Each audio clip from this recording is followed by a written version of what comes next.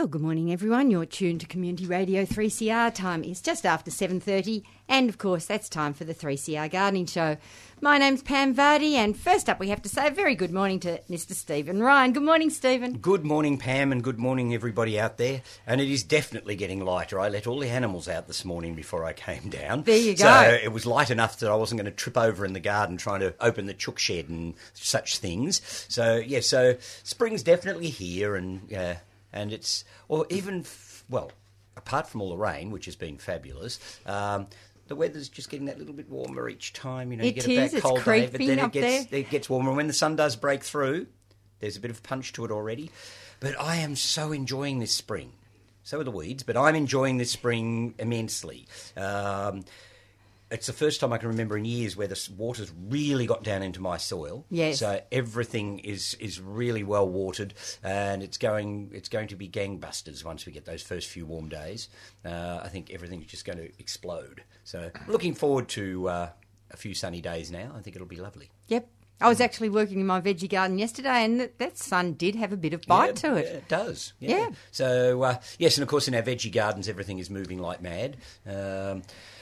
And I've got an awful feeling this year I'm going to miss the best time to put in most of my summer crop because I'm going to be away in October. You are. So it's a real pain because it'll be too early to put them in at the end of September. Yep. And I'm just going to miss that week or two's extra growth by waiting until November when I get back. Yes, and if you put them in too early, they'll just sulk or they could rot out with all the rain and they're look, getting. I won't be there to look after them either. No, exactly. So, you know, if we do get a bit of warm weather, they might just burn out because there's nobody there to give them a drink. Yep. So there's probably not much point in me doing terribly much in the garden, and I've got an awful feeling I might miss the best part of the broad bean crop. So, you know, it's all in mad flower at the moment. I reckon it'll come in about a week and a half after I leave. But it's a dilemma people have even if they go away at Christmas time because that's when you're harvesting everything and you're not there to water as well. And yes, you come back and everything's gone to seed and you. Yes, it's any wonder some people go to the greengrocer. But anyhow. Yeah. Well, if you whack a whole lot of seedlings in as soon as you get back, you might get a bit of... Yeah, look, I'm thinking too with some of the things that I don't have a long season for anyway, I'll just try and get larger plants. I mean, if I don't normally buy big advanced tomatoes, but this year if I want some tomatoes, maybe that's what I have to do. Yep. As soon as I get back, get some nice great big ones and stick them in and see how we go from there. Yep. So I'll be limited then to what varieties I can put in, I know, but at least I'll have a tomato or two, I suppose. They're getting better. They are producing some heirlooms as seedlings now. Oh, yes, it is a little better than it once was. Yeah, the choice is definitely starting to broaden. Oh, yes. Not as much as if you grow from seed, though. Oh, no, of course not. And you could never expect it to be, I don't guess, that's right. Because there's just so many different varieties that you could be growing out there. That's right. So, yes, it's a bit unfortunate, but anyhow, I'll have to go and enjoy myself in Madagascar instead. And, gee, that's going to be hard. Oh, and I have to say, too, we actually filled the tour. We had one lady drop out a few weeks back and somebody stepped in and has taken her spot. Fantastic. So we've got actually a full tour. So I'm Excellent. very pleased about that, as I am sure the company I work for is as well. Yep. So there's a little more in it for them as well now because it's a tight tour when you've only got 16 people that that's you can right. take. So there's not a lot of meat on that tour. And so to have it full was fairly important, and we've done that. So, so it's starting to get exciting. I got my passport sent back from the Honorary Consul General in Sydney the other day, so I've now got the great big Malagasy stamp for the visa in my passport, so it really feels like it's happening. Yep. You know, so... And I've been to the doctor for all my vaccination things and all that sort of stuff. So it's all go now. And have all your friends and neighbours given you orders for vanilla to bring home? Well, no, not many of them have actually, interestingly enough. Oh, that's surprising. Yes, I'm surprised nobody's thought to do that yet. Damn it, now we've mentioned it on radio. Oh, yeah, I shouldn't have said anything, should I? Yeah, so who knows? But actually I'm not altogether sure whether we'll be able to get much because there's been some issues with the vanilla crops over the last couple of years. Oh, okay. So it might not actually be that easy to get. Right. Or it might be incredibly expensive. Yeah, well, it could have gone right up in price. Yep. And when I bought it years ago, the last time I was there, I think I paid $40 a kilo for vanilla then. And you were paying sort of about $6 a pod here. And so I came back with this huge bundle of vanilla, which I'm still using. Yep. All stuck in icing sugar in the cupboard, and I just pull out a pod whenever I need one. And it makes me laugh because we've got so much vanilla in the house and we don't use a lot of it that we can be as profligate with it as we like. Yes. And Craig's determined to try and reuse the pods every time we do something with vanilla. And I think, well, why? I mean, there's probably a lifetime's worth of vanilla in our cupboard. So anyhow. Yes, for someone who isn't a sweet tooth, it's quite hilarious. Well, it is. We don't do a lot of desserts and things. No, that's right. It's a red letter day if we've got visitors coming and we decide to do a dessert. Yep. So, yes, I think the last time I used it was in Maggie Beer's rhubarb and blood orange crumble that I made. Sounds good. A while back, which is yummy. Yep. Okay. Anyhow, Enough of me. Yes, we're all going to get hungry now. We must say a very good morning next up to Penny Woodward. Morning, Penny. Morning, Pam. Morning, listeners. Lovely to be here again. And I'm sure being on the peninsula, everyone's happy with the rain. Absolutely. Although, I've got to say I feel a bit sorry for all the people who are actually underwater. Oh, yes. Oh, yes. So, though we are celebrating the fact that we've had lots of water, and I think there's going to be some garlic growers who are in a bit of trouble because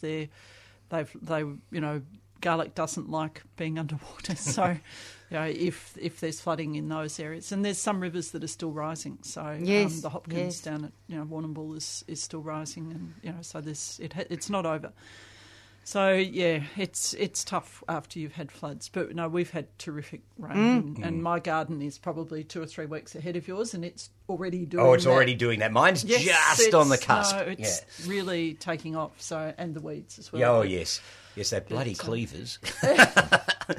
If I don't get on top of it, I'm still feeding it to my chooks. Yeah, and I'm happy to still feed it loving to my chooks, but most of them are now up to sort of 60 centimetres across the plants in the garden, and I'm sort of trying to work my way systematically through the gardens and get rid of it. Because if I don't get it out, one, it'll probably be in seed by the time I come home, and it'll be huge. Yes. So I'll have this huge biomass of weeds to pull out, and the chooks will not be able to deal with it because there's far too much of it. Because I think the cats bring it in. I'm assiduous about weeding it in my garden, but I'm sure there's neighbours nearby that aren't. Yes. And I think our cats go exploring and then they come back with the cleaver seeds on their fur and they drop them all over our garden kindly. So, and those who don't know what cleavers is, I'm talking about sticky weed. Or goosegrass. Or goosegrass, yes, all the different names that it goes by. Or that bloody thing, I think it's sometimes called. That cursed weed. Yes, dear. Yes, never mind. We also have to say a very good morning to Richard Austin. Good morning, Richard. Good morning, everybody. And rain it did. Yes. I think the other one too with the weeds at the moment that's just getting going is that damn flickweed. Oh, too. yes. Isn't that horrible stuff? Oh, yes. Yeah, that's having a lovely time. Yeah. Never mind. It's just that time of year where everything's starting to get going, including all those wonderful orchids. Absolutely. And, of course, that's why you're here, because you're... are you still president? Yes. Okay. Yes, they wouldn't let me go. Yeah. Oh, I'm not surprised. You should do a worse job. That would help. And, of course, we're talking about ANOS, which is the Australasian Native Orchid Society. And, of course, the reason you're in here again is because the show's next weekend. It certainly is, Pam, yes. That's at the Mount Waverley Community Centre in We're Miller all Crescent. good flower shows, are. Absolutely. Yes. And that's so true, Stephen, because it's such a brilliant venue. Yeah. If you haven't got a car and you're relying on public transport, it's right opposite Mount Waverley Station, and there's buses coming in from everywhere as well, from different areas, so there's no problems about good hub, getting isn't to it? them. It's a great spot. It's just brilliant. So that's, as I said, next Saturday and Sunday, and it's from 9 a.m. to 4 p.m. on both days. And, of course, we will have a huge display in there. Fingers crossed. It was really funny. A couple of weeks ago, and we had that nice warm spell that week. Yeah. And I'm looking at all my orchids And they popping were all out. going boing, boing, and boing. I'm going, oh, goodness me, will they hang on for the show? Yes. Then last week, everything stopped dead in its tracks. Yeah. Things that were half open stayed half open. And so we'll be willing them on and just hoping there's that balance. But it looks like being a brilliant season for the speciosums. They're just gorgeous. So we've got that on the Saturday. Plenty of sales as well. Some demonstrations and talks, which are all free, and all the rest of it. So we'd love to see everybody get on down there, and you'll absolutely be blown away by. Remembering these are all basically Australian native orchids. We do cover the Australasian region, But that How allows far us, out do you go? We sneak in places like Papua New Guinea and Namibia and areas like that. And which the 3 species from New Zealand or whatever. Oh yeah. Oh no, there's a lot. Yeah, actually, I know there is a big route. they're surprisingly, they're coming up with some interesting stuff there. So yeah, generally around and around that area. Oh, there's all sorts Well, of if you're complicated sneaking Papua things. New Guinea in, I mean, they've got a huge array of dendrobiums and things up there, haven't they? Absolutely, Yeah, absolutely. massive. Oh, we have to let them in because they were part of us once upon a time. Of course they were. Yes. It actually does raise an interesting issue, though. It always made me laugh when the Canberra Botanic Gardens first got going. I remember going up there and they had a beautiful array of Viraya rhododendrons, the New Guinean ones, that they had in the foyer of their sort of information centre. And the next time I went back, New Guinea had had its independence and the rhododendrons were all gone. And you do sort of wonder, this whole business about geographical barriers or political barriers around things, they're only man-made anyway. That's right. Doesn't worry the plants one little No, bit. of course it know, doesn't. and it's even state to state in Australia. You know, you've got that scenario of all the, and it is so true. Western Australia is just stunning. Especially this time of year. Yeah, and with such a different flora in lots of ways. Exactly. So, but it doesn't stop dead at the borders. It merges all the way through and all the rest of it. So, yeah, we'll have as much as we can on display. So that's both epiphytes and terrestrial orchids, of course, there. So, do you have people who, I'm assuming you do, that fall into the 2 different camps? That people who basically specialise in epiphytes or basically specialise in Absolutely. terrestrials? Yeah. We have the two. We have 2 groups dedicated to them as well. So that's probably one of the great things about being a member of ANOS is that the fact that we cover the epiphyte and the terrestrials. So and they have their own outings, they have their own workshops, they have all their own. So things they like do that. function almost as autonomous groups, but under the one body. Under the one body, and we all get together and have fun when we put this big show on, and of course at our meetings. And is there rivalry between the terrestrials and the epiphytes? Not really, but the terrestrial growers do get referred to as spud growers from time to time. So. Yeah, I felt there had to be something going on there. Because in a sense, they're almost like 2 different groups of plants, aren't they, in lots of ways? Yeah. I mean, I know they're all orchids, but nonetheless, their cultural requirements and everything is completely different. Worlds and apart. they're visually quite different. Absolutely, yeah. That's it. Sounds like the Montagues and the Capulets. Well, it does a bit, doesn't it? Yes. I remember years ago, the Lilium Society ended up having a breakup because there was the groups that liked the hybrid lilies and there were the groups that were only interested in species, and they basically sort of went their own way because they couldn't really find any middle ground. I think our saving grace too is that we're a non-judging society. Yeah. And boy, does that make life a lot easier. Oh, Yeah, I guess yes. it does because once you start judging, there's that level of competitiveness starts going up, and then that can create a little bit of an issue. If somebody thinks theirs was better than the other person's and it didn't get the prize and all that stuff. Oh dear. Ah, well. Okay, I must get to some community announcements. Springtime, of course, is always the busiest time of the year, particularly for openings and shows and all the rest of it. So I must get to some of these right now. First up, a reminder that there are 2 gardens open today for Open Gardens Victoria. And they're next door to each other. In fact, they're how convenient. mother and daughter. Ah, fantastic. Yes, fantastic indeed. So Stoke is the first one, which is at 150 Warrandyte Road, North Ringwood. And the other one next door is Woodlands, which is at 152. So if people are going along to those, you can actually get a joint ticket, which is a reduction in cost. So $12 for a joint ticket to see both that's gardens, good value. which is excellent. It really is. So they're both open 10 through till 4:30, and there's quite a contrast between the 2. One is a rambling old garden with great charm, and of course that's the mother's garden. I was going to guess, yeah. And it's full of all sorts of eclectic mix of plants, particularly from things like Friends cuttings, and as you can imagine. Yeah, one of those sort of gardens which are fabulous to That's meandering. right. The other garden is a half-acre garden with all sorts of wonderful foliage, and it's got quite a a structure to the whole garden. So, And if you want to create all sorts of interest, go along and tell them which one you like best. or not, as the Yeah, case yeah, may be. Yes. Okay. Now, of course, it really is orchid season, and there are so many orchid clubs out there, and they've all got shows coming up, Richard. You're Absolutely. competing with a lot of people. There's a lot of, and I must admit, I love getting out. I talk quite a few of these different groups throughout the year, and it's so great to see them, deep down in Werribee, Geelong, all over the place. And, they just love what they're Now, doing. it does intrigue me. It sounds from what you're saying like the orchid fraternity, as in the specialist societies and clubs and things, seem to be going along rather well, where there's quite a number of other specialist groups that are struggling a little. Could well be. I think it's possibly the general appeal. Orchids, you've got the exotics when you get away from the Australian plants. So you've got such a broad canvas of plants to be playing with. I think there's something to interest everybody. The more specialised you get, the harder it is to attract people into that area. True. Yeah. Yep. No, That's I agree fantastic. with you. Yep. Well, if people are hankering for an orchid show today, there is one on. The Northeast Melbourne Orchid Society have got their show today, and the venue is Bulleen Heights School Hall. This is in Pleasant Road in Bulleen. Times today 10 through till 4. Admission cost of $4. There'll be orchids on show and for sale.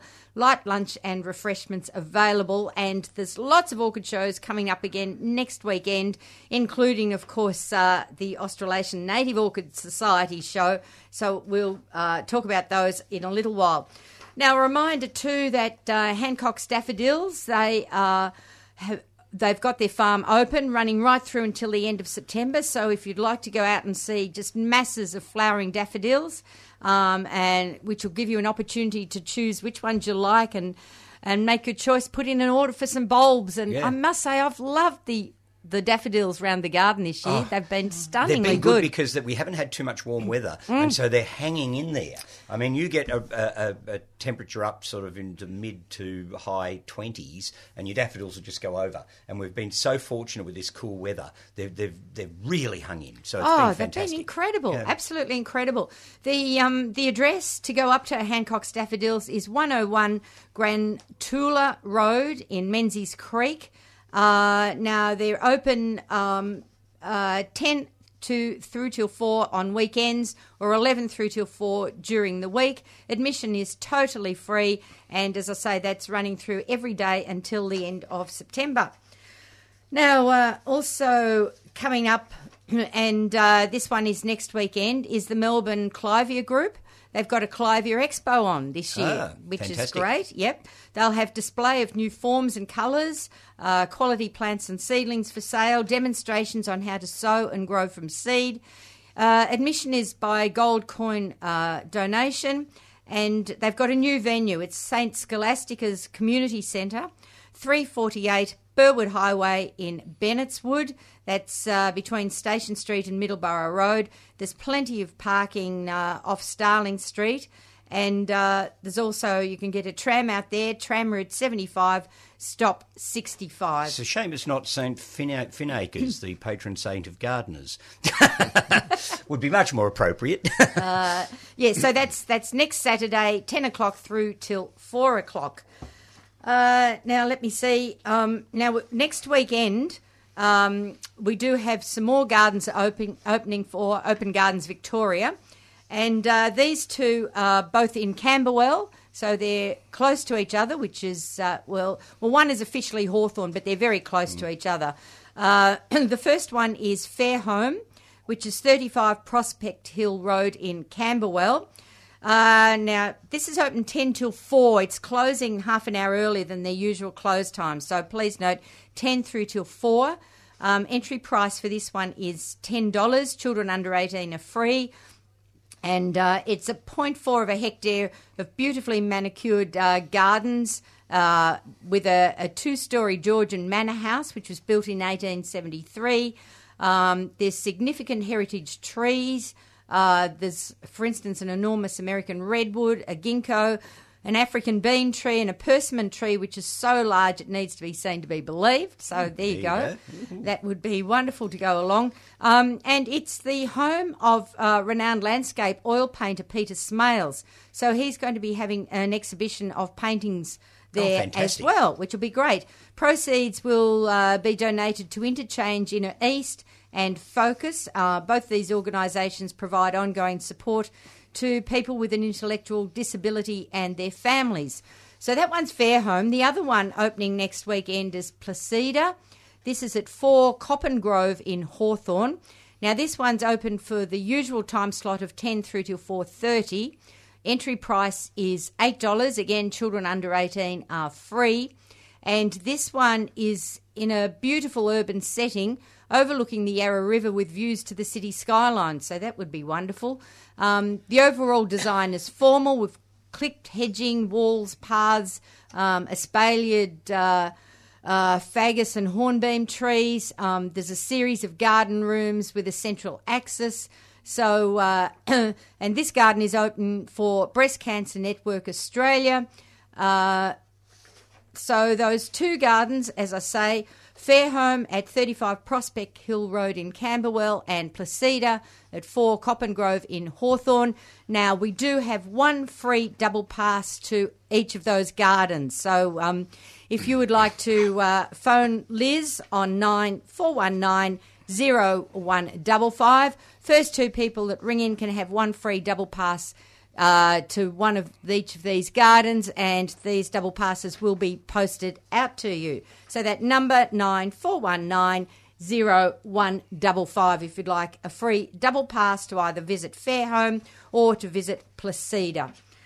Now, the others, I think, are a bit further ahead, so I might leave those for another time. But, Stephen, you've got a few you must mention. Yes, well, basically because one of them is half over already, so if we don't mention that, it'll be too late. And that's the Garden Lovers Fair up at Mount Macedon. It was on yesterday. It's on again today. It's probably not as nice a day today to be out and about, but it's probably a better day to go out today than to go gardening in your own. So this could be the opportunity to go out and have a nice time. We've got about 30 stall holders. Some of them are new, so if you've been before, there are new products and plants to look at. Okay. And, of course, you get in to have a look at the beautiful Garden of Bollebeck, which is a heritage-listed garden that was originally landscaped by Oswald Syme, who was the person who started the Age newspaper, and it, of course, was Joan Lawsmith's garden for many, many years, and it's become one of our iconic Australian gardens. So it's well worthwhile going and having a look at. And, of course, the daffodils and things are looking gorgeous up there at the moment. So it's 370 Mount Macedon Road. It's $10, which includes the fair and the garden.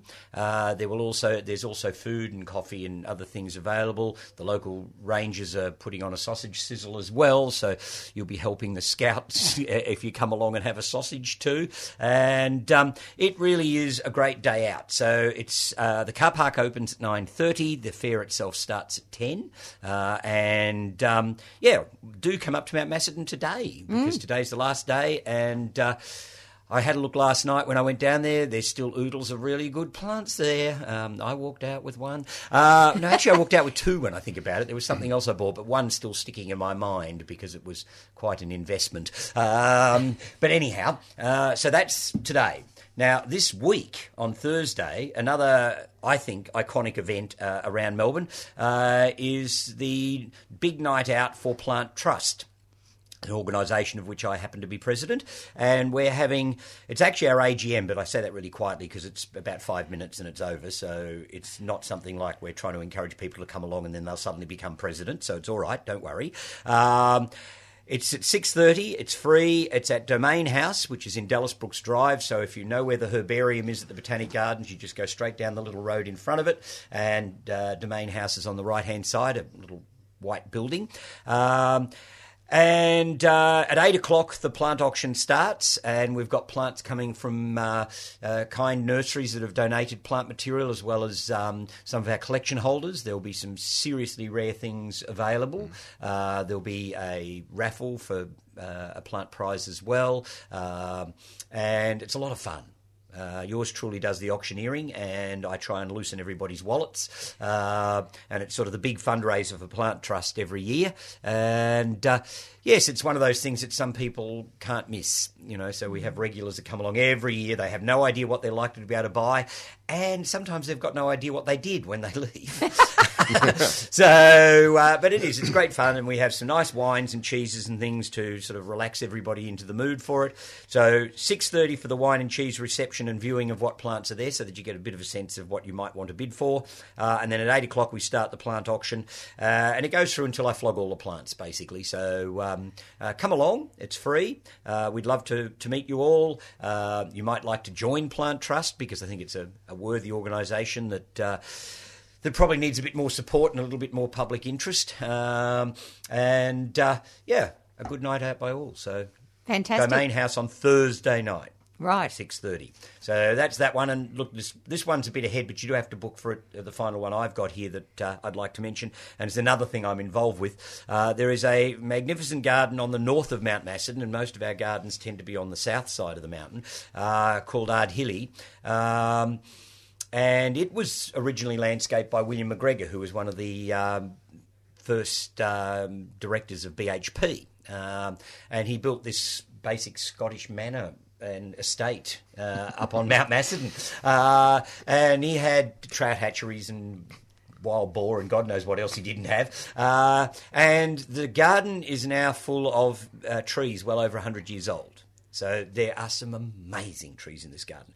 And so what it's going to be is a garden walk and morning tea. Yours truly is leading the walk, and we're going to look at some of these iconic trees at Ardhilly and learn a little bit about some of the species that were planted and why they were used, and some of the rarer trees that are in the garden, because there's a few things there that are almost unique to Australia. So it will be great fun. It's $30 per head, which includes the morning tea and tour.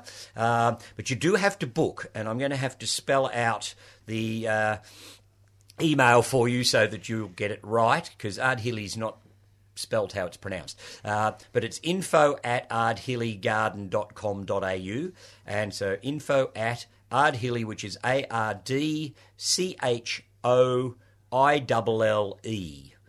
So it's sort of spelt like Ardchoil or something. Yes. Garden.com.au. So if you'd like to come along for that, it will be limited probably to about 25 people or so, and it would be a lovely day out. It sort of starts about 10:30 in the morning. It'll be finished by about lunchtime, and it really is a remarkable property. It's got a National Trust classified galvanised iron fernery, which is not quite on the scale of Rip and Lee's, but nearly. Wow. It's a huge structure. And, of course, because he was a BHP man, you can understand why it was made out of galvanised iron. Of course. And the cottage there has his clan colours. You can still see them on the chimney. So it's got quite a lot of interesting sort of background and history, and I'll be throwing in lots of background on the property, and maybe some of it will be true. So it should be good fun. Yep, So excellent I'd fun. love to see a few of our 3CR listeners at Ardhilly on the 10th of November. Sounds wonderful.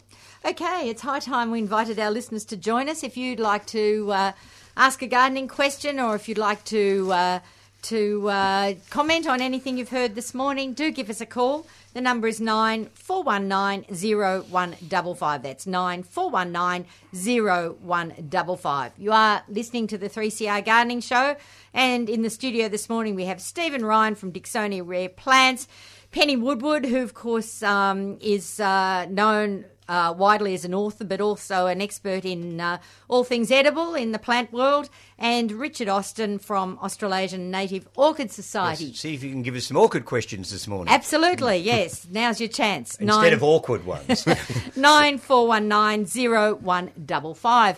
Now, Penny, you've brought in the most beautiful-looking book this morning. It's just stunning. Yeah, look, this is a book called Garlic Feast, and I find it's a really exciting book, and I have huge admiration for the author because it's self-published, but it is done beautifully. And in this day and age where, you know, everyone seems to having to sort of cut their budget and suit things, make things to fit, you know, this is beautiful. The photography is stunning. It's all about using garlic. So you probably wouldn't buy it to learn how to grow garlic, although there are some brief instructions there about growing garlic. But if you are a passionate garlic person and you want to learn how to use garlic in all its different guises, so there are recipes for garlic bulbs, obviously, but for how to use smoked garlic, how to use black garlic, how to use garlic scapes, how to use green garlic, how to use garlic sprouts. So garlic in every different way, and it is. But it now, is. how many garlic desserts have we got in there? There are a couple of garlic desserts. I knew that would be fantastic. So yes. Good question. With vanilla? I'm sort of used to seeing garlic used in dessert, so I don't think of it but as most something people that, wouldn't. I but mean, I don't think I've ever eaten a garlic dessert. It needs to be specific types of garlic, and they need to be baked first to get the sweetness. Oh, yes, yeah. So that you then use those to, say, make ice cream. It's a classic garlic ice cream is a classic ice cream that's sold at the garlic festivals in the US, for instance. Yes. That's where it first started. So, but look, it is just it's a really beautiful book, and the photography is just superb. And so, if you're someone who's into really good cookbooks, if you're someone who's into garlic, you should probably have a copy. Somebody who just wants a really lovely coffee table book to sit on the table. I mean, it is just a lovely book. Yeah, and you can buy it in Victoria. It is for sale at Readings. But they're the only bookshops that have taken it because it's self-published. Janice Sutton, who is the author, she is mainly selling it through her website. So her website is garlicfeast.com. Oh, good, nice. That's easy. So really easy, and it's $69.95, and the postage is free. So that's damn good value. That's incredible value. So, and it's a big, it's a big solid book. You could hurt somebody. I hate to think what the postage would actually cost on that. Because I'm very familiar with this, because if you go over 500 grams and it's under 3 kilos, it costs you, in one of those red striped bags, it costs you about $13.50 to post anywhere in Australia. So my garlic book is just over 500 grams. So it costs me as much to post that as it would to post that. Yeah, wow. So that's Australia Post's way of, getting as much money out of us as they can. Yes, right. But yeah, so that's what she is subsidising, because initially she found there was some resistance because of the cost of postage, and I do the same thing. I only charge $5 postage, and I just subsidise the rest. Yes. So she's it is beautiful, and if you go onto the website, you can actually see some pictures from the book. You can get an idea of what it looks like and why we're sort of raving about it. And, we should also mention that the author lives in Tasmania now. Yes, she is a Tasmanian, and she's been heavily involved with the Coonya Garlic Festival. And this is where this book has sort of come out of, because she was involved with that. She's a journalist and she's a chef.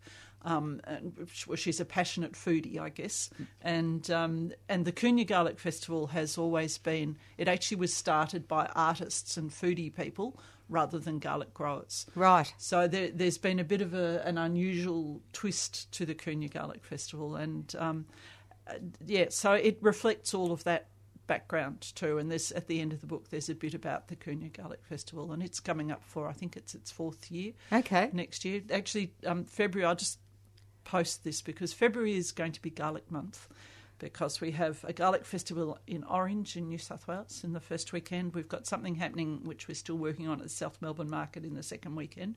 We've got the Menian Garlic Festival in Gippsland, which is going to be huge, in the third weekend. And in the fourth weekend, we've got the Coonya Garlic Festival. So it all over the east coast of Australia, sort of New South Wales, Victoria and Tassie, we've got all these fabulous garlic things happening right through February. Wow. So and more things that we're still working on as part of an organisation. So you guys are all the first to know about this. Well, just us in the studio, or maybe everybody out there as well? Yeah, well, it's the first time I've gone publicly and said, this is going to be Garlic Month. Excellent.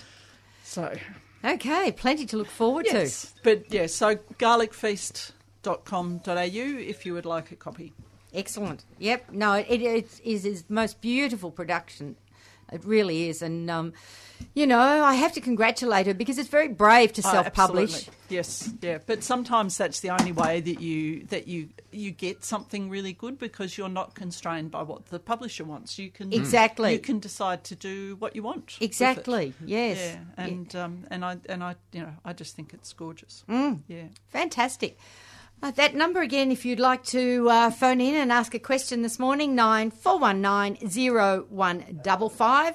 We do have Richard Osted in the studio from Australasian Native Orchid Society. So if you'd like to talk all things native orchids, we'd love to hear from you, 94190155. Now, Penny, you also wanted to mention Organic Gardener magazine because the new one is out. It is.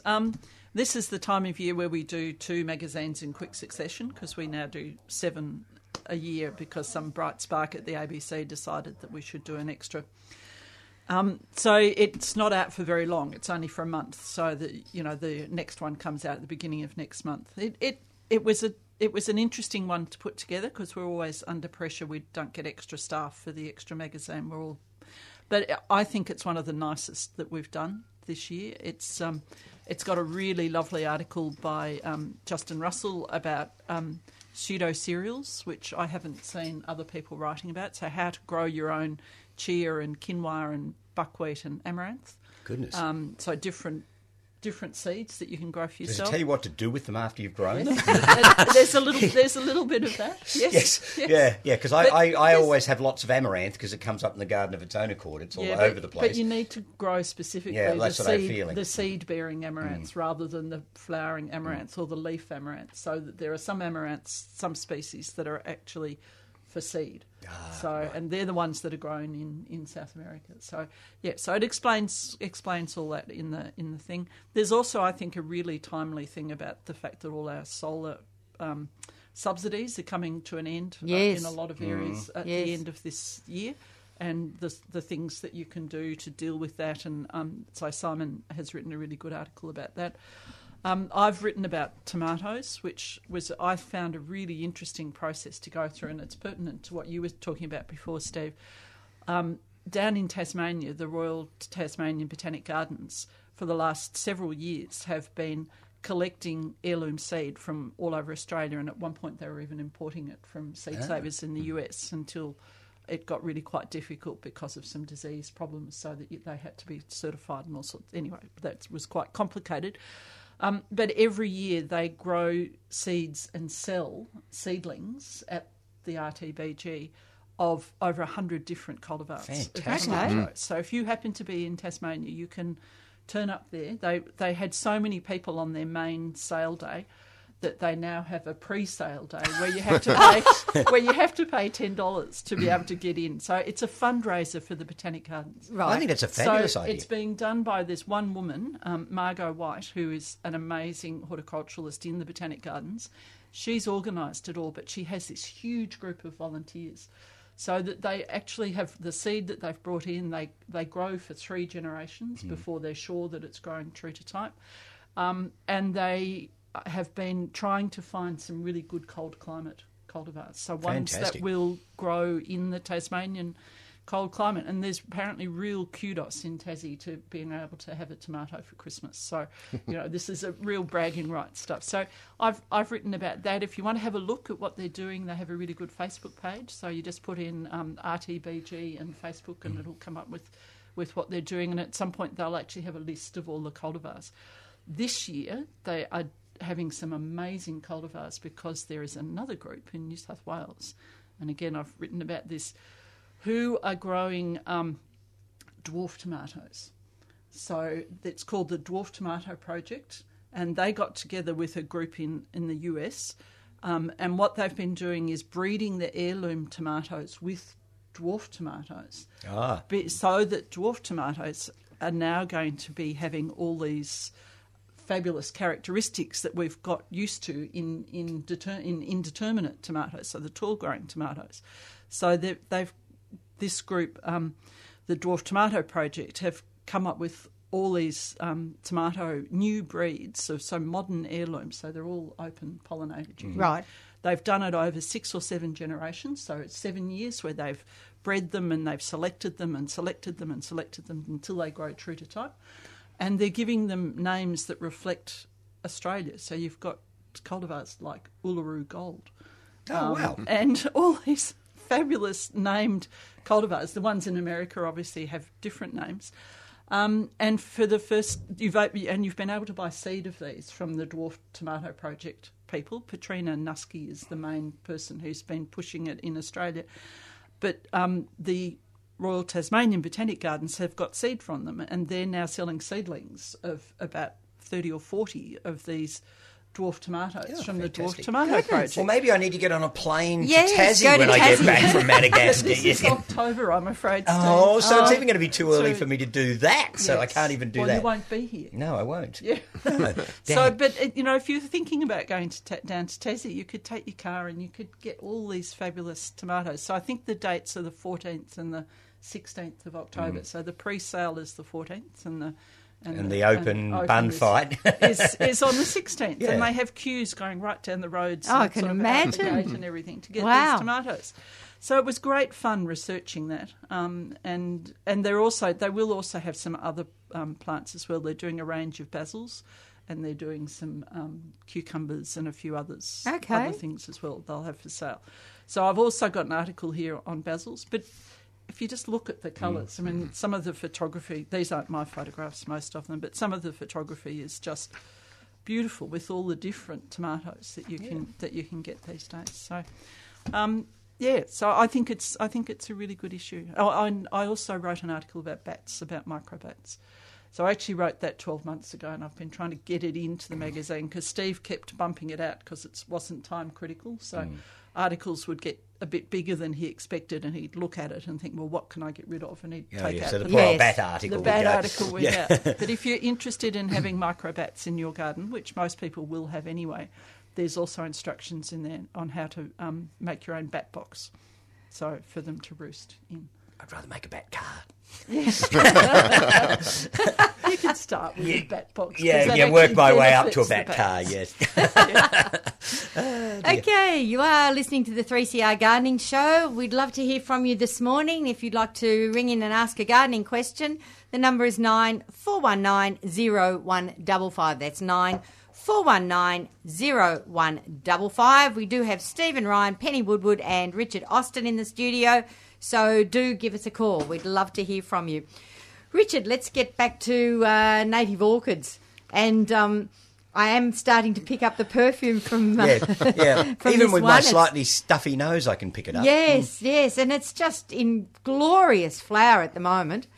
That's a little Dendrobium falcarostrum, and it's also known as the beech orchid because it typically grows on the beech trees up in particularly New South Wales, Queensland, those areas.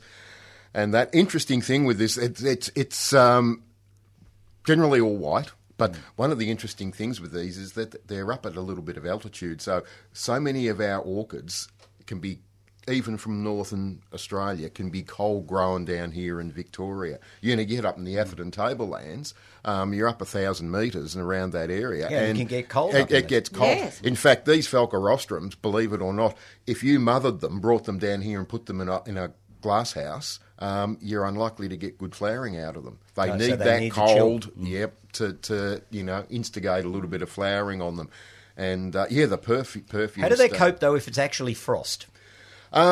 These things aren't too bad. What will happen is the most damage you'll get, because the leaves are really tough and leathery, on all the dendrobium type things, they're capable. If they were flowering at that time, you quite often can lose flowers. And even with the natives, I took a group up, would you believe, to Lake Mountain. February. I think it was February this year, actually. And I'd been up there a couple of days beforehand to check it all out because it's a fair way to go if there's nothing around. Yes. And there are all these beautiful little Thalamitra sun orchids out around the rock pools in the sphagnum bog, and they're one of those things that you don't see very often, and they just grow straight in the sphagnum moss. Everybody up there, would you believe, in the days between when I was there and the Saturday we went up, there was a frost.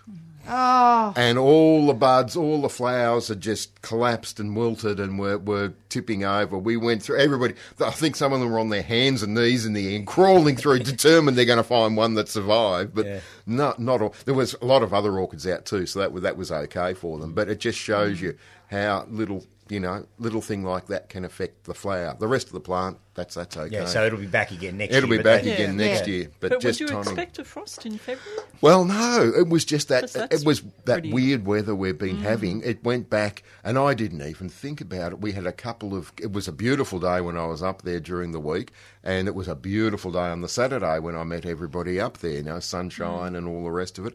And it was the Thursday or the Friday, I think, that we had a really cold snap down in Melbourne. Well, it might. For us, yeah. Yeah, but you're up, see, Lake Mountain's 1,400 metres, so you're Yes, up above that's right. the regular snow line, and of course that's how it affected them. So, little things can make a big difference. goodness me.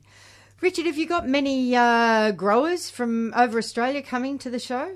Exhibiting? We have most of our growers, all of them are actually from Victoria. Oh, okay. That supply our plants, most of our plants. It's one of those things these days. It's just the old days where we used to have all the members supplied all the sales plants and things like that for sale.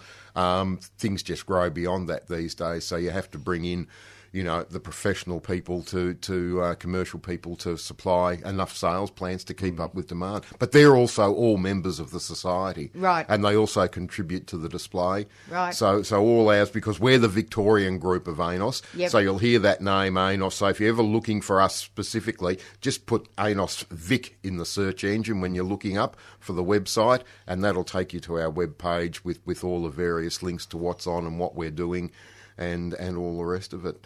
So, they're coming from all over. Melbourne primarily will be our display plants will be coming from. Mm-hmm. And obviously a lot of beautiful terrestrials from people like Helen Richards and Dick Thompson and those people that have, been doing it forever and a day. And, Yes. And getting great results. Excellent. Tell us a bit more about the group. How often do you meet, and what do you do? We meet first Friday of the month in the Uniting Church Hall in Toorak Road, and our meetings start at 8 o'clock. And we try to have some, really quality guest speakers for our shows. We're not formal ones, so what we do is we just have a display of things. And Stephen would like this. The epiphytes are on one side of the roof, and the terrestrials are on the other side of the roof. I knew it would be like that. So it gives everybody a chance to bring in, because, we only have our one big show each year, but of course it's virtually hardly a month going by where there isn't something in flower. So people can bench their plants and have a look, have a bit of a talk about them, and then we get into our speakers, and we even bring people from overseas to speak. So, we like to really highlight that sort of thing. Then we have our terrestrial study group, and they go out and do walks in the bush, looking for orchids, going through specific areas and all the rest of it. One thing is interesting, I did a little e-book. It's done as a CD, and I'll have some for sale at the show again on the orchids around Melbourne. In it, I was lamenting the number of orchids that actually had been lost, because when I researched the specific species, nobody had seen them for years and years and years and years. There was one little thing called the Calodenia filamentosa, which is a very pretty and delicate spider orchid, long filamatosis type sepals and petals on the. Would you believe one of the groups out a couple of weeks ago in Panton Hill found one in flower? Oh, really? So There's a good chance some of those orchids are still out there, isn't it? Exactly. And there might even be some we don't know about. So big, well, exactly. Again, and a big thrill for them, and it just proves that you've just got to keep looking, and keep your fingers crossed. And probably the other things that we get involved with heavily is conservation. We have our groups, and some of these guys, most of them that are in this heavily are retired, fortunately, but they're busier than they ever were. They'll be out for a week at a time, surveying plants, reintroducing plants, because we have the plants that are grown in the laboratory and on grow, and then they've got to be taken out into the bush, replanted. and all the rest of it. And one of those little things I'll just mention that we're following up on, we're actually starting at the show, so this will be fun for people that come along, is a crowdfunding campaign for the Diurus fragrantissima and the little golden moths, both from the basalt plains of west, of Melbourne. The fragrantissima, I know in the late 90s, early 2000s, it was down to less than a handful of plants still in existence. Goodness me. And that's a hand. We've reintroduced a lot now. Now, a I'm few assuming thousand. with your reintroductions that you check up on how they're going.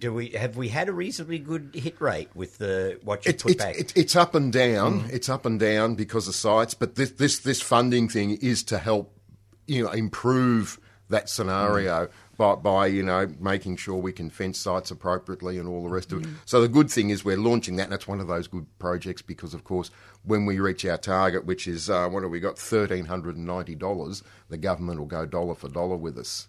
Oh, good. And, Okay. and all that sort of stuff. Well, so that's incentive. there'll be all different levels, I think, from about $20 through to $1,000 from a corporate level for people that want to donate to that thing. And we have all sorts of little gifts and incentives, including in some cases there's free membership for a year so people can get our bulletin on email and all that sort of stuff. So we're looking forward to kicking that off and preserving a couple of That's not a beautiful huge orchids. amount of money to raise either, is it really? Well, no, it's not. No. It's not. It's And I better think to that's be the realistic, important though. thing. It's Yeah. better to be realistic and get, because we have started, we've saved this orchid.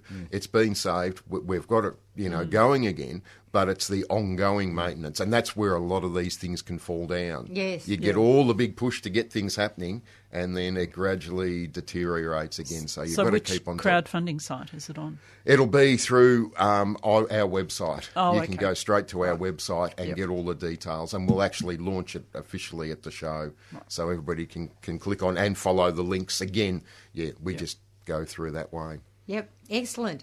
Okay, we must get to a few callers. First up, we have Virginia, who's in Coburg. Good morning, Virginia. Oh, good morning. Look, I've got a garlic question. Sure.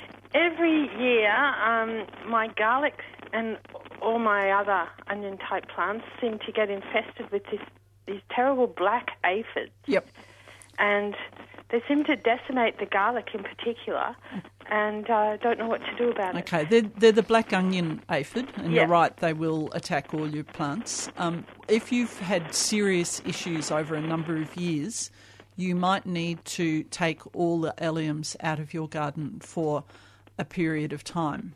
Right. So that's longer term. So if you've got things like garlic chives growing in there, black aphid Yep. will often overwinter Yep. on those sort of plants. Yep. But the way you can deal with it now is to use soap spray Yep. alternated with a pest oil.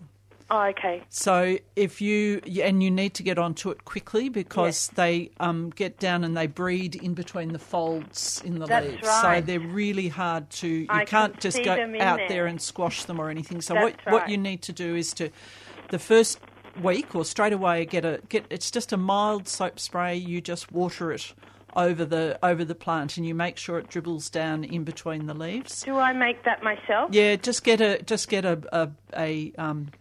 block of oil-based soap and just rub it a bit in some water and just spray that on or water it on.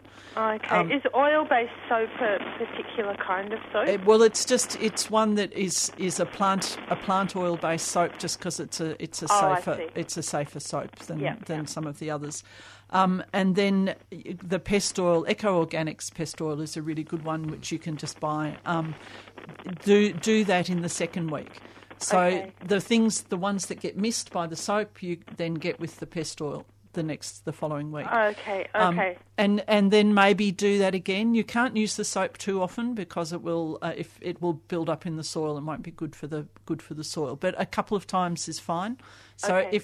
if you do that over a month, sort of 4 times, then you will probably get it under control. But you need to do every single allium in your garden. Right. Better get out there then. Yes. But at least you know that the sprays that you're using are not doing any harm anywhere else. Yeah. And it will only be killing those aphid. It won't be killing other things in your garden because you're being so specific about, targeting it just to the ones that are in your garlic. Penny, So do you need to wait for a day that isn't raining? Yes. Look, probably a good idea to do it on a day, because otherwise a lot of it will just get washed away. But it's pretty quick acting, so that once it gets down and coats the aphid, it kills them straight away. Okay, so is a soap like Sunlight soap? Is that that's is that fine. all right? Yep. Okay, great. All right, thank you very much for It's that. a pleasure and good luck. Okay, thanks. Bye. Bye. Okay, next up we have Hugh out in the Yarra Valley. Good morning, Hugh. Yeah, good morning, everybody. Good morning, Victoria. I got two questions. One is for Virginia, and one is for Mr. Enos. I can't remember your name. Richard. Mr. Richard. Mr. Richard, I start with you first. I've been last year to Enos, and there was this fantastic lady giving photography lessons, etc. Is she there again? If it was our show, yes, the same people. Yes, it was your show at Waverley. Yeah, yep. And she was doing demonstrations. Yes, she was demonstration and giving lectures in how to handle your camera, blah, blah, blah, blah. Oh, absolutely, yes. That will be our talk on photography will be on again. And we're even going to the extent of showing you how to get the best out of your phones now, not just your ordinary camera. So Wendy will be there to talk about photography, most definitely. Yeah. And that is on, I can tell you now, that will be on the Saturday afternoon, 1:30 in the afternoon, her talk on photography will be. 13:30. Yes, that is what I wanted to know. Because I wanted to go again, and I also, it was a fantastic show last year. It was the first time ever I've been to Enos. I also got a fantastic book. It's the size of it, bigger than the old telephone books. And it is called Orchids in Deutsch Neuguinea, which is now Papua New Guinea. That's right. That's one of the books from the Australian Orchid Foundation. It's got a lot of information in it. What a Bible. As thick as a telephone book. It is. Oh, enormous. So that was my one question there. And what was the name of that hall in Turek Road?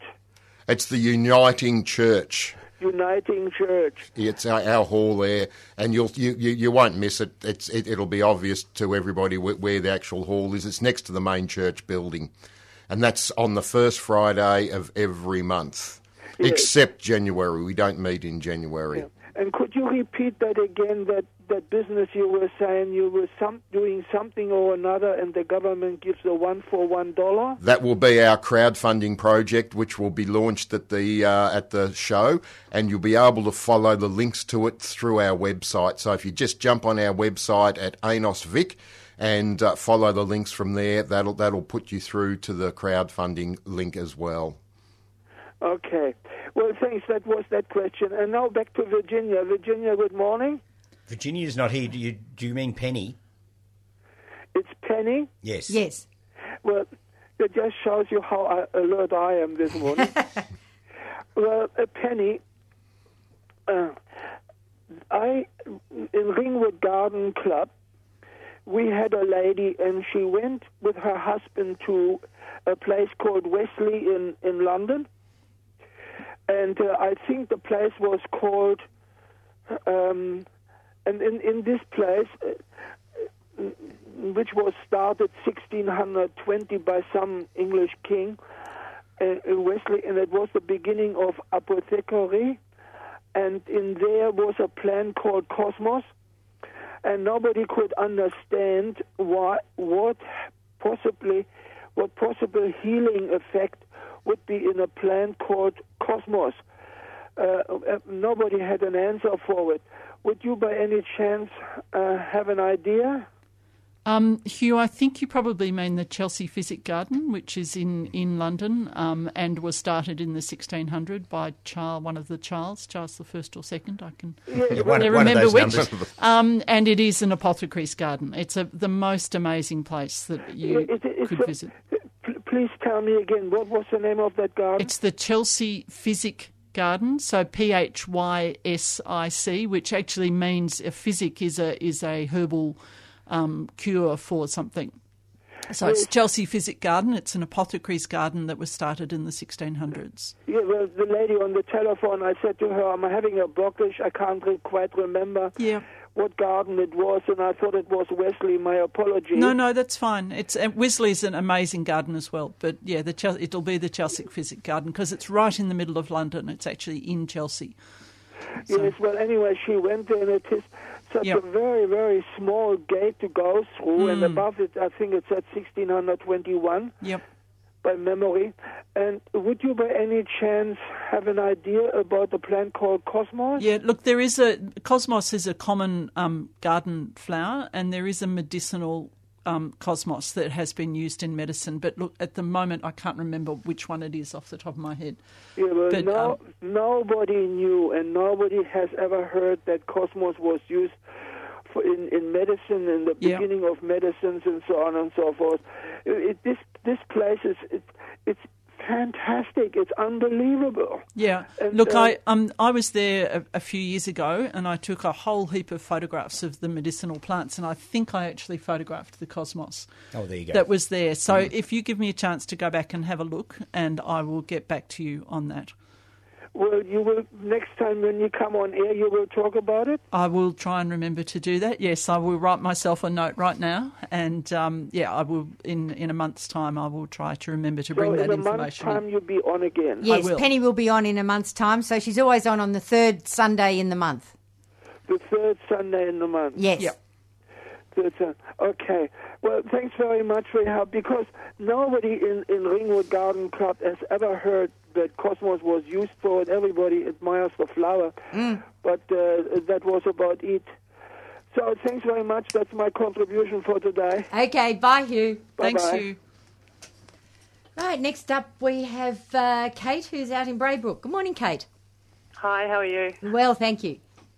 I was ringing because we moved to this place a couple of years ago, and there's a fairly young fig tree, and it's been producing fruit, properly each year in spring. It's doing it again this year, but most of it seems to shrivel before it gets to, the ripeness. And although a couple have actually, ripened properly, and they're beautiful little purple figs, so we're just really confused as to why it's doing this.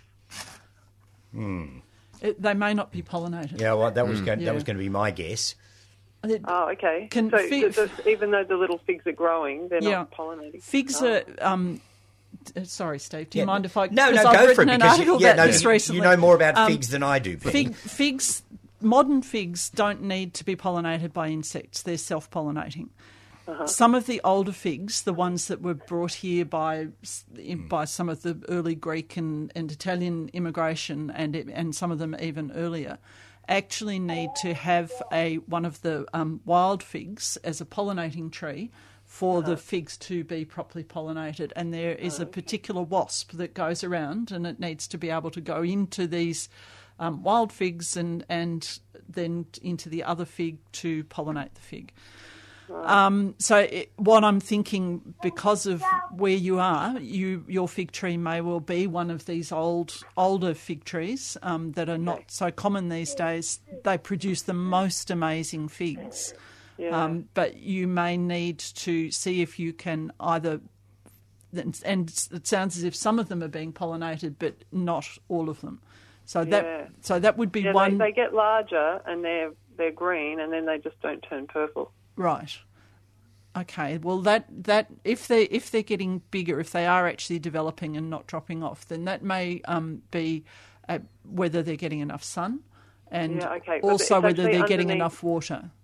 It's underneath this neighbour's conifer. Yeah. Well, that doesn't sound like a good spot. No.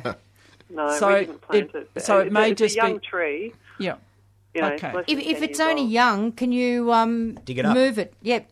No, it's too big now. But I don't know about that.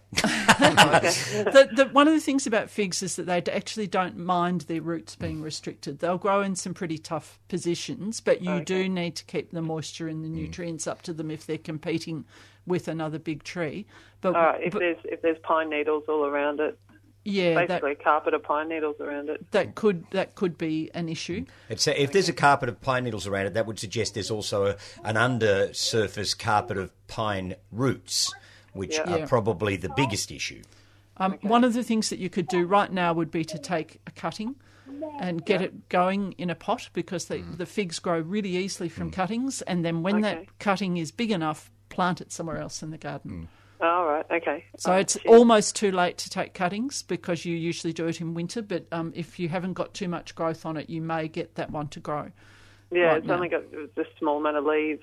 Yeah. Very small leaves. And You stuff. could. It's worth trying, because they do grow very easily from cuttings. But I don't think it'll ever be a productive tree if it's competing with a big pine tree from No. next door. Yeah, it's quite a while. The pine tree is probably about 8 metres away. Yeah, but if it's a got big this tree, long its roots will branch. probably be pretty well up to your fig now anyway. Yeah, okay. There's an apricot right next to it and a plum, which are producing beautifully. So, yeah, it's still a bit bizarre. Yeah, look, with that, it's one of those tricky situations without actually being there and seeing the tree and no, understanding what's going on. I would be feeding it. I'd be giving it a bit of extra water. Although this year you may actually do well anyway, because it's been so wet. So, and last summer was a really dry summer, so that might be why they didn't develop properly. Okay. All so right. Thank you may very have more much. success anyway. Okay. Okay, bye. Bye. And next up we have Anne, who's out in Oak Park. Good morning, Anne. Oh, good morning, everybody. I'd like this morning some information, if I could please, on Lismore lemon trees. I have one, and I want to know, can I water it in with sea salt when I plant it directly to the roots or above the roots? And is it true that they grow 6 metres tall, and will they need to be staked?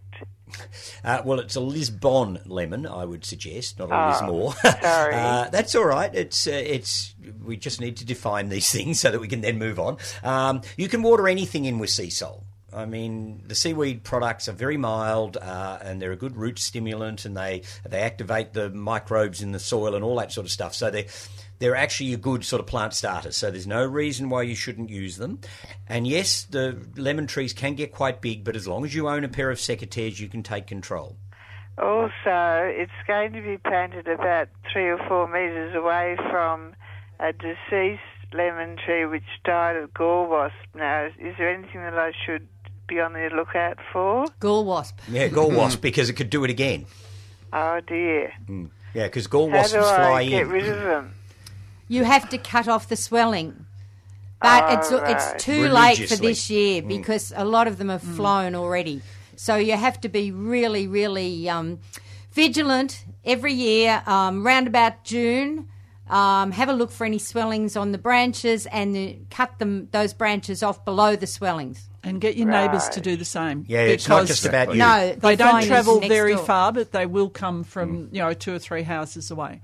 So you need to ask your neighbours to cut their gall wasps out as well. And one, if you've got a young tree, what my daughter has actually done with her lime this year is there was another tree not that far away, and we cut all the galls out of that, and she had a couple in her lime tree, and we cut those out, but we then netted the tree Oh, yes, to keep them out. with a fine netting to stop them from attacking. So with a small tree, you could actually just set up a net over the top for the 3 months when gall wasps are active. But it's got to be a fine netting, because the gall wasps are quite small. What are the months when it's active, please? June, July, August, September. I'd actually leave the net on till the end of September. Right. Oh, okay, then. Thank you very much. I hope you all have a wonderful week. Okay, thanks, Anne. Bye. Right, next up we have Christina out in Leongatha. Good morning, Christina. Good morning, Pam and team. Lovely session. I'm ringing about an orchid question, please. Sure. In May, I was given a beautiful pot of, I think it's the Phalaenopsis one. The pot is 20 centimetres wide at the top and 19 centimetres high, and there's no holes in the bottom of the pot. I've been giving it about half a glass of water about every 10 to 14 days. There's 5 stems on it, beautiful blooms right up the stems, up to 450 centimetres high, or millimetres is that anyway. 45 centimetres perhaps is it. And now there's only about 4 flowers left on it. I did read somewhere that after the last flowers dropped, you're supposed to cut the stem down. I don't know where to. It's been inside. It gets morning sun. at a sunny window. And other than that, that's about all I've been doing, and I don't want to lose it. I don't know what happens, what you do afterwards, and how do I keep this alive and keep it blooming, please. Okay, Christina. That's Richard, is it? Yes, Christina. Thank you. Yeah, Phalaenopsis, which is actually an exotic, although I think we do have a species in northern Australia of our own type that's being discovered now. But butterfly orchid's the other common name for them. Right. Now, just have a close look at when you cut that flower stem back, which you do need to do, right down to the base where it's emerging from the actual leaf growth. You'll find the spot. So you're only leaving maybe a centimetre of stem attached to the plant. Right. So you just remove all that. Most of the Phalaenopsis that you get that have probably been given to you, they're actually grown in sphagnum moss, and they're in a clear plastic. It's a rather limp material that's inserted into another container, which usually doesn't have any drainage holes in it, which is not a nice combination. The reason they're in plastic, the clear plastic, is because the roots of Phalaenopsis are actually photosynthetic. So they do try to get out, and it does get sprawly and rather messy and all the rest of it. Right. That doesn't matter so much, but just have a look and see. This is a black pot that it's in, rather thick. The black pot, just make sure it isn't actually sitting in another liner that's inside. Another type, right? Yeah. You can repot it into a pot with decent drainage holes basically now that it's finished flowering. So they should really have holes in the bottom. Ideally, because that means any excess water you give it will drain away. Yes. The way you're doing it, and you've obviously been very good because you haven't rotted it, so you've done an I'm surprised it's still alive if there's no drainage holes. So you could put it into a fairly coarse orchid mix, any sort of orchid mix, even Cymbidium mix, something like that, or you could re-go again in the just the straight sphagnum moss. To get that coarse orchid mix, do you buy it in a packet? Yeah, you'll get it from the any good gardening supplies, and you can get them in quite small bags. Yes. So that if you haven't got a dozen or so pots to redo, you only want a small bag, so that'll be fine. So it's no good putting it back into the same pot.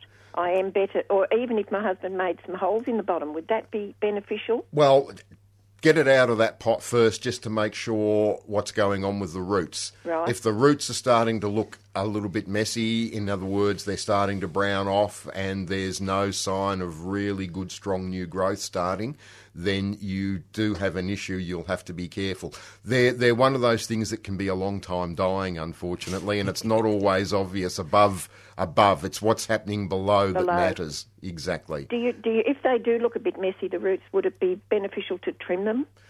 Only removing the dead material. Any root that's active will have a sort of a greenish tip to it. Yep. It'll be whitish and it'll have a greenish tip to it. And that's the part you've got to keep. You've got to keep encouraging, shall we say? Yep. But they're a beautiful orchid, and you certainly will need to keep them inside over winter time in Melbourne. Yes. So when will they shoot again? It's debatable. If I cut it right down to a centimetre from the bottom, that stem's done. That'll never shoot again. They always will produce a new flower stem every time they flower. They've got like little clips on them. That's and right. They're all attached to a you can spike. leave that spike there. That's just to attach them because they're naturally pendulous. Right. They just clip them up to make them look good and make them attractive. So I can just use the same clips and clip you them can to just keep those, and you can leave the spike in place for when next time. When can I expect those to come up? The shoots to come up?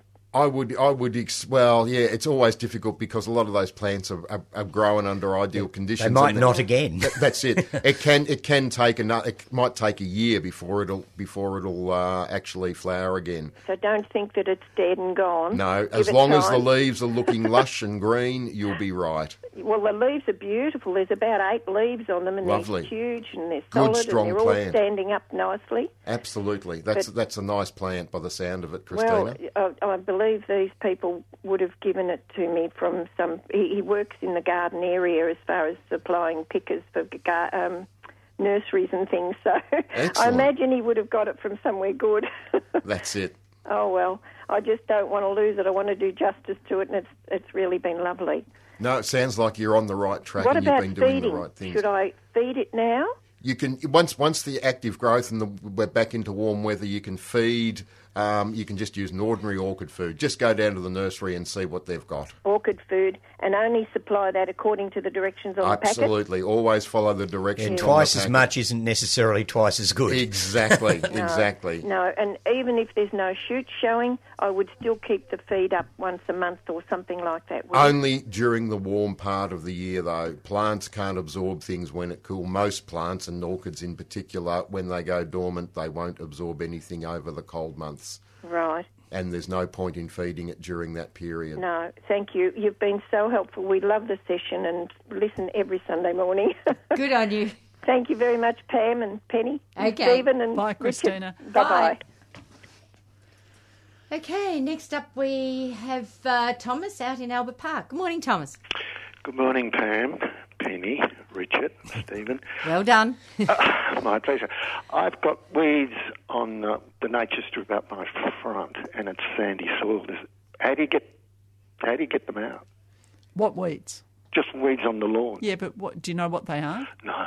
Because what you do often depends on what the actual weed is. So are they rosettes of weeds, or are they, can you just describe them a little bit? Jesus. They're just, let's say rosettes. Okay, so Yeah, maybe there could be dandelions or cape weed, yes, or something like that. Are they quite big? Yeah. Okay. They're about a foot long and about 6 inches wide. Okay. Do you have any sort of hoe or digging implement, or a fulcrum? No, well, I was about to ask you. I've seen the fulcrum gadgets Look, at the warehouse. I don't know what sort of area you're coping with, but It's sandy soil. Yeah, the thing that I use for removing rosette type weeds from my garden and other places as well is a Fisker's pronged weeder, but they retail for between $60 and $70. I've seen them; they look really they special. Are fantastic. I love it, and I don't know anything else that's like it for those particular weeds. I have quite a few dandelions in my garden, and it's just solved my problem. Yeah, and in a sandy soil, those sort of products actually work quite well because the whole root should come up. Yeah, and that's the way that works, and you don't have to bend. But look, I wouldn't spend that sort of money if you've only got half a dozen weeds to get out. Oh, no, it's right along the nature strip. There's 4 houses, and I'm sick of this. Okay. So, well, I honestly think that that's why I wanted to know what sort of weeds it was, because I don't want you to spend that sort of money.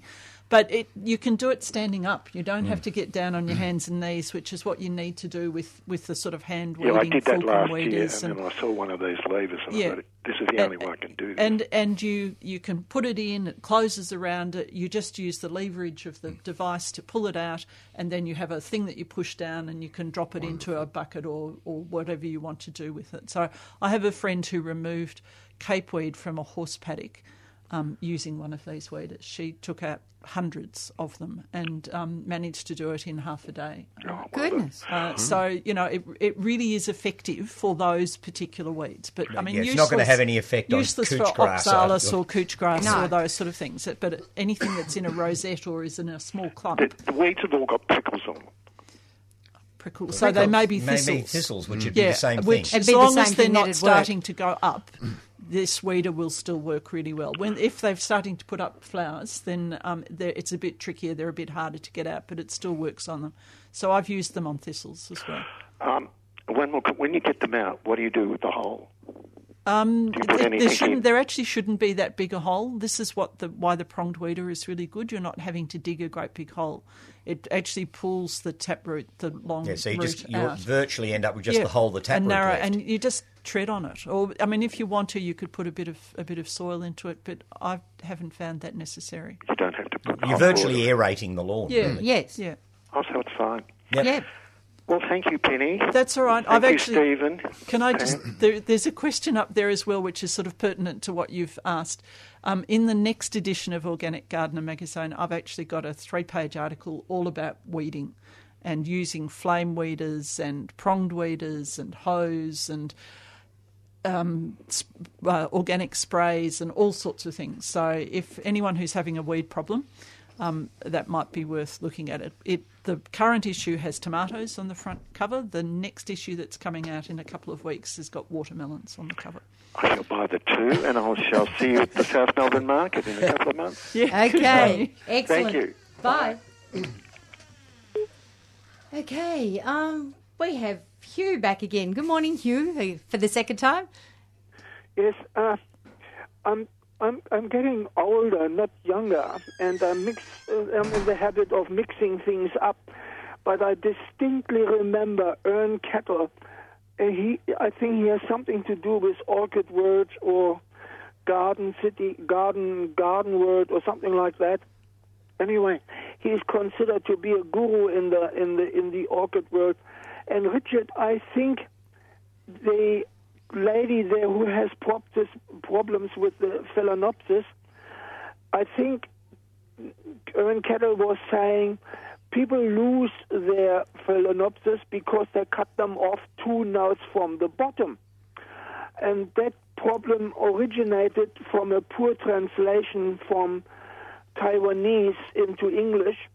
Lots of Phalaenopsis come from Taiwan, and somebody translated it and said, after flowering, cut off 2 notes, cut off after the 2 notes, but he didn't say the 2 notes from the top and not 2 notes from the bottom.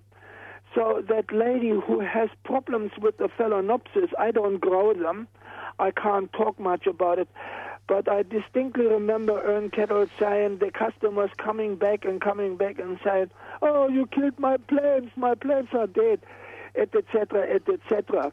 So if that lady is listening, I'm not doubting Richard's knowledge in the orchid world. I have no problems in accepting what Richard was saying.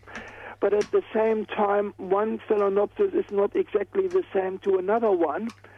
And that lady should take advice. There's, for example, Morunda Orchid Society is having a show next Saturday, Sunday. Unfortunately, I can't find the flyer and I can't tell you where it is.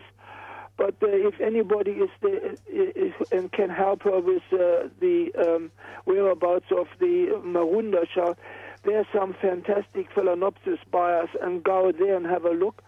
It's in Canterbury Road, somewhere, little shopping centre, at the back of a little shopping centre. I can't help you more than that. But I urge the lady to take that Phalaenopsis, go to an orchid society, and they will put her right. Because I think there is more to it than just cutting off at the bottom. I'm sorry, did you hear me? Yes, we did, Hugh. Okay? Thanks for all of that. Okay. Bye. Bye. Right, next up we have Vic, who's in Maribyrnong. Good morning, Vic. Good morning, panel. Yeah, look, I've got a couple of questions here. I've got a fig tree. It's pretty old. And one of the things that happens at the base of it makes heaps of suckers. And one of my questions is, how do you get rid of those? Do you rip them out? Do you cut them off? You just keep cutting them off. They'll just keep coming back, but if they're a nuisance to you, just keep cutting them off. It's like you've got to cut the grass every couple of weeks because it gets long. Yeah, but I've heard over the years, some people, something you rip them off. Or that's if you've got something growing below an understock, which isn't happening with your fig because it'll be on its own root. So it's all part of the same tree.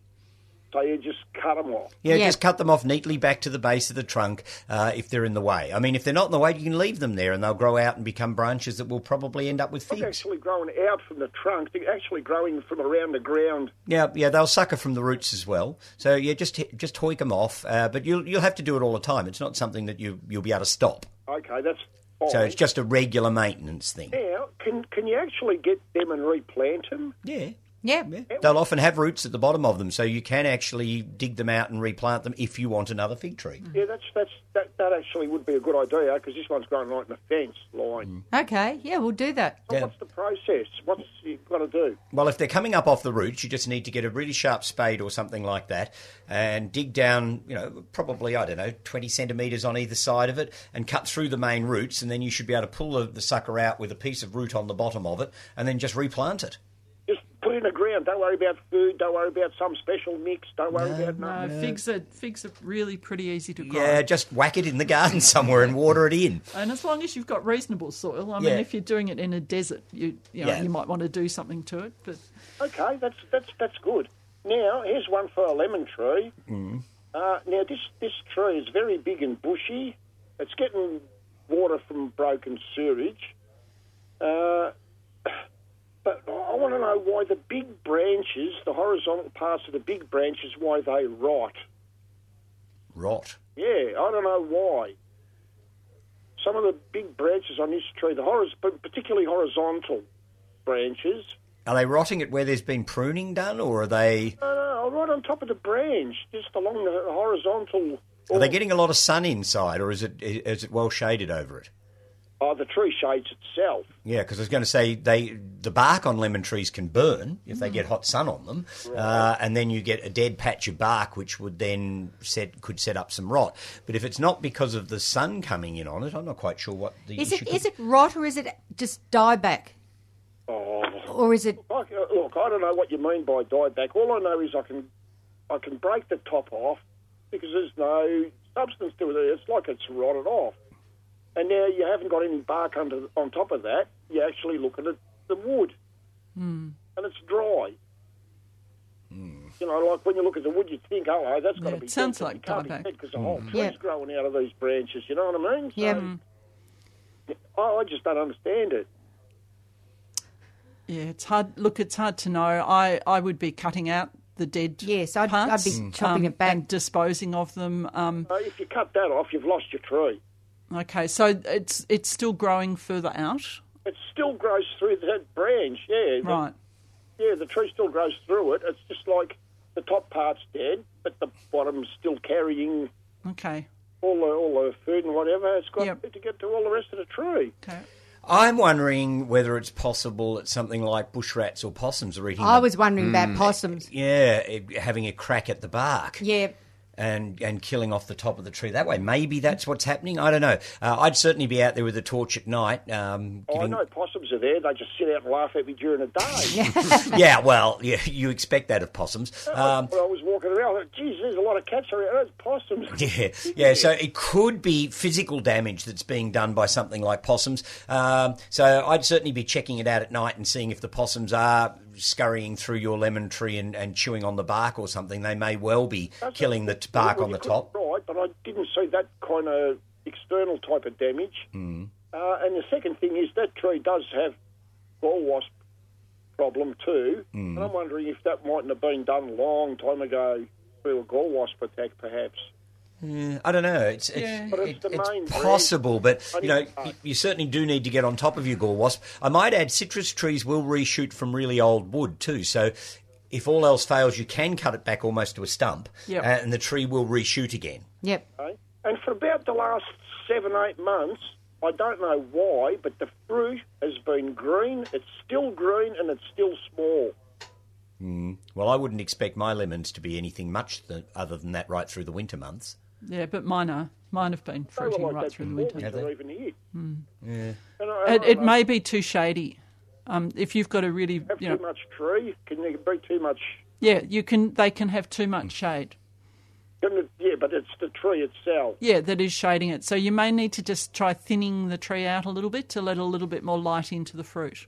How, like at the present time now, can I do it now? You can do it any time, but you will lose some fruit on the branches that are perhaps producing fruit. Green, it's all little and it's... Yeah. All right, well then get stuck in and give it a good pruning. The warm weather's coming on, so it's probably better to prune now while it's still coolish so the tree can adjust to having a more open canopy. And if it means removing some of those badly damaged limbs altogether, all the better in a way. Okay, that's fine. Now, with regard to food, what sort of food would you recommend and how do I apply that?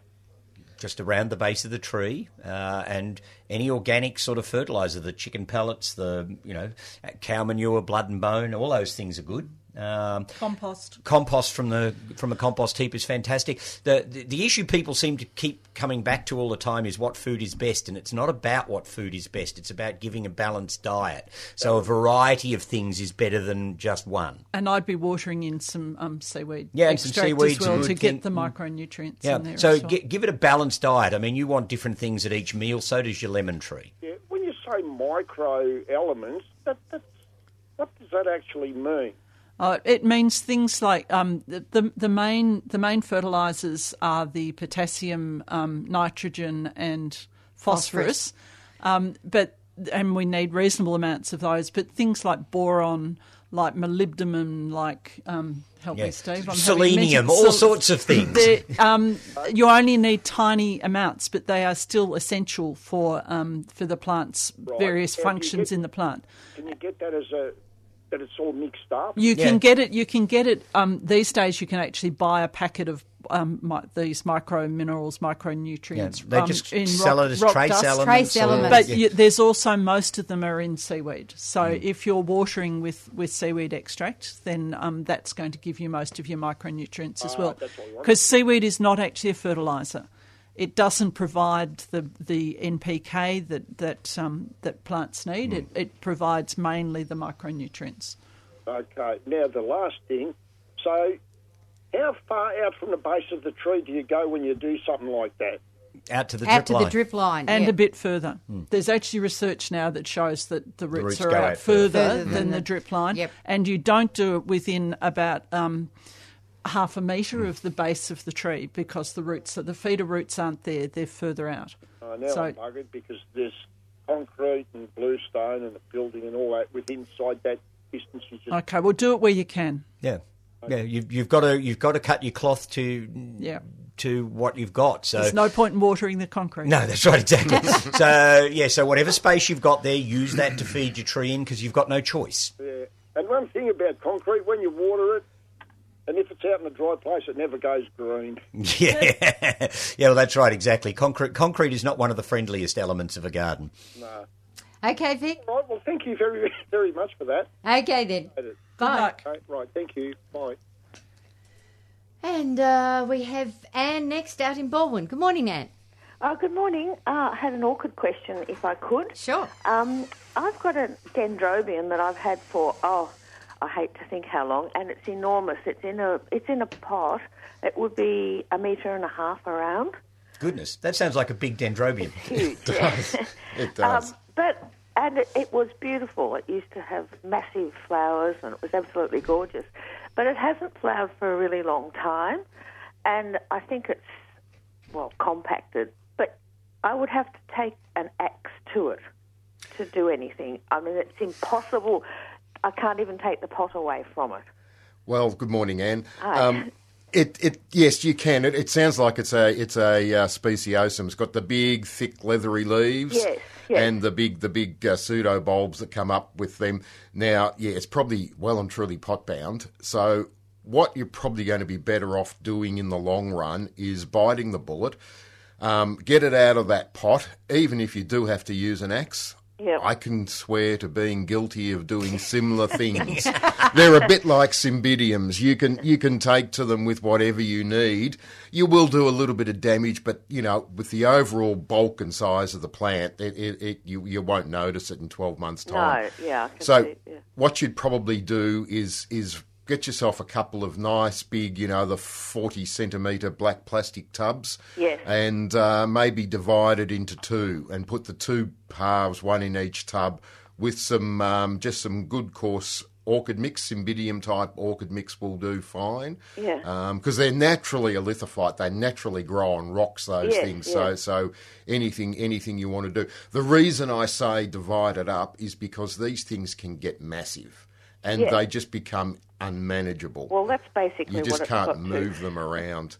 Yeah. And light's so important for them flowering. They do like a good deal of light to get good flowering. So having them in a pot that you can move around, maybe with the seasons you might have a spot that's ideal in winter but gets too hot in summer. Yeah. So you can move it under some protection during the height of summer and things like that. But I would, and now's the time to do it as well. The middle of it seems to be a bit manky, you know. That's where you throw the axe in. That's where you start from, and it'll be self-evident once you get it out of that pot. And is the pot plastic, the one you've got? Yeah. What you might need to do, and do it very carefully because it can be slippery and dangerous. Using a pair of old secateurs or something similar, just cut straight down the pot from the rim straight down to the base, maybe 3 times around, so it's like peeling a banana. And just pull it back and drag the rest out. And then, as I said, I've got a massive big. It's almost like a machete at home that I get into things like that with, about what I think and start working out from the centre. Any rotted pseudobulbs that are soft and mushy, get rid of them. Yes. If the pseudobulbs have got no leaves on them, but they're still firm, nice and hard, you can leave them on because the plant, they're all interconnected and the plant will still draw nutrients from them. Okay. All right. And as we've been saying this morning, once you've done all that, put it back in the fresh mix, give it a good water in with some seaweed solution, and you'll be off and away. Oh, good. That's excellent. Could I quickly ask just the place that is open on Mount Macedon? Yeah. That you're doing the walk with, Stephen? Oh, yes, Ard Hilly, yes. Yeah. Sorry, I was not with a pen at that time. Could you? All right. If you want to contact them to make a booking, and bookings are essential, you do it through the website or the email address, and it's info at Ardhoyle Gardens, or Ard Hilly Gardens, which is ARDCHOILLE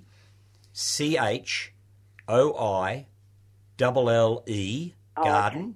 So ardhillygarden.com.au. Oh, great. Okay. And the one quickly, the show that's on at St. Scholastica's, is that next week? When was the St. Scholastica's? And what was it? This is the Melbourne Clivia group. It's their Clivia Expo. Okay. And it's next Saturday only, not the Sunday, just the Saturday, 10 till 4. Okay. Great. Thank you very much. Thanks for all your help, and that's good news about my dendrobium. Thanks good a luck, lot. Anne. Okay. Bye. Bye. Yes, I wonder whether you don't need some muscle involved with that one. Maybe there's a man in her life that might be able to help. Wrangling orchids, that's it. Women are very capable of doing these things. They I don't know. I'm getting to a point need where man in their life. I'm not sure I can manage it sometimes. I want some muscle around sometimes for some of those maybe jobs. Say a younger person. A younger person, rather maybe. Than a man. Yeah, well, there's nothing wrong with sort of extramarital gardening, I always think. I must just quickly mention, we still do have one free double pass to give away. This is to the open garden at Fairholme, which is at 35 Prospect Hill Road in Camberwell. It's open next weekend, both Saturday and Sunday, 10 a.m. through to 4 p.m. As I say, we do have one free double pass if someone likes to ring in very quickly now before we close very shortly on 94190155. That's 94190155 for that free double pass. Richard, we haven't mentioned with the show next weekend. We've touched on it, but you do have quite an extensive range of talks throughout both days. And I notice here, for instance, you have to choose which you want to go to, whether you go on the Saturday or the Sunday a little bit. Well, absolutely. But if people retain their ticket stub and they come on the Saturday, we're more than happy to let them back in again on the Sunday if they want to come to one of the talks. I think we can be fair enough about that. Brilliant. So, that's good. Excellent. And that sort of thing. So just remember that if you do come on the Saturday and you want to get in again on the Sunday, just keep your ticket stub and I'll make sure people at the door know. And they'll let you back in again. Fantastic. Okay. And have you got the speakers up on the website? Yes, all those details will be on the website. Okay. I might just quickly run through some of the talks, though, Richard. On the Saturday, we have Native Orchids on Melbourne's Fringe, given by yourself. Then we have the A to Z of growing terrestrial orchids.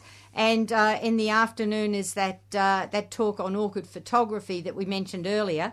Then on the Sunday, how to cultivate epiphytic orchids, mounting and potting.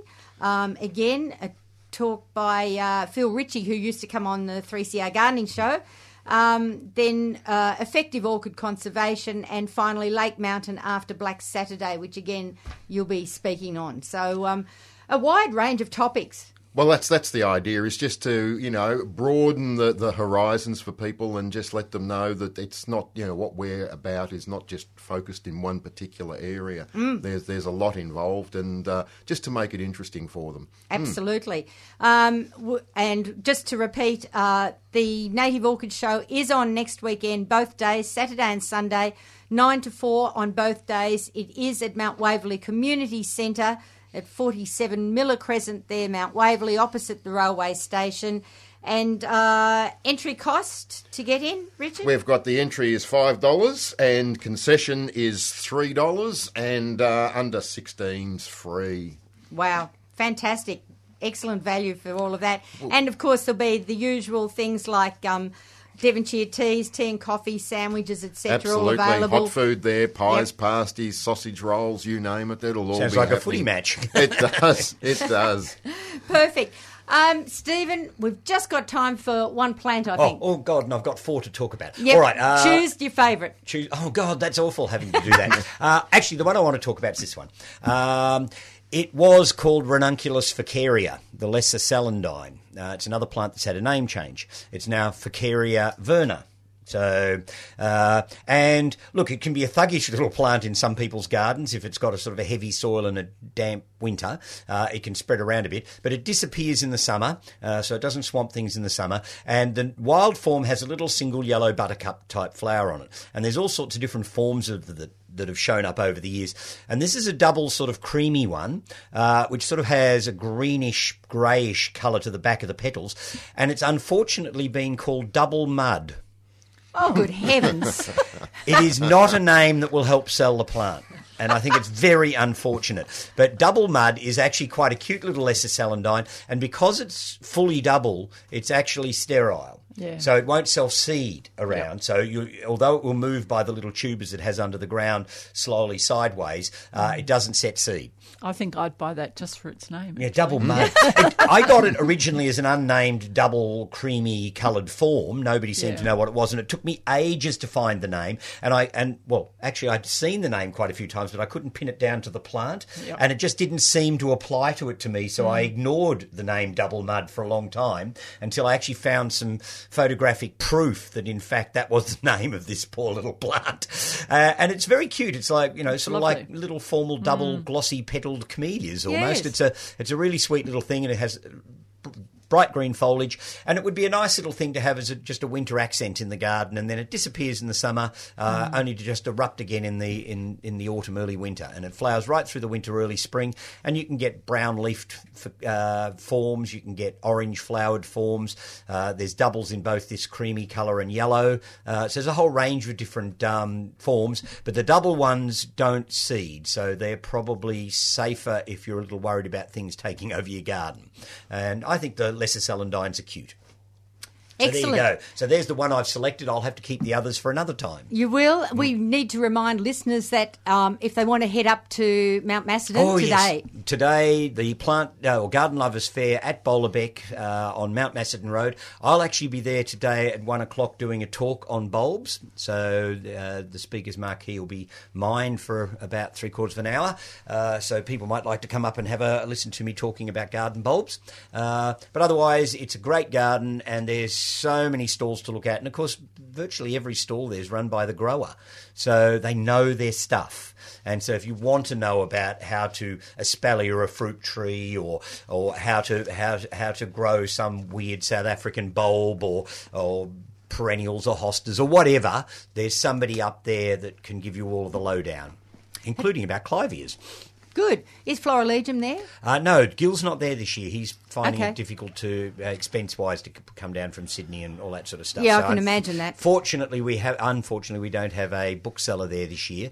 But there's garden ornaments, there's garden furniture, there's a lot of interesting stuff there. So the eWood people are there, so if people want to see the eWood product, they can go up and have a look at that.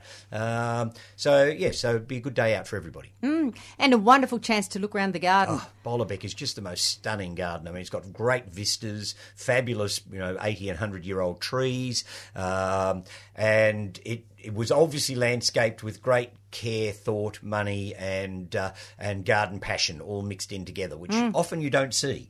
You often see money thrown at something, but not always great taste. And in the case of this garden, it's got both. That's happened over the century or so it's been going. Fantastic. And I presume it's all well signposted.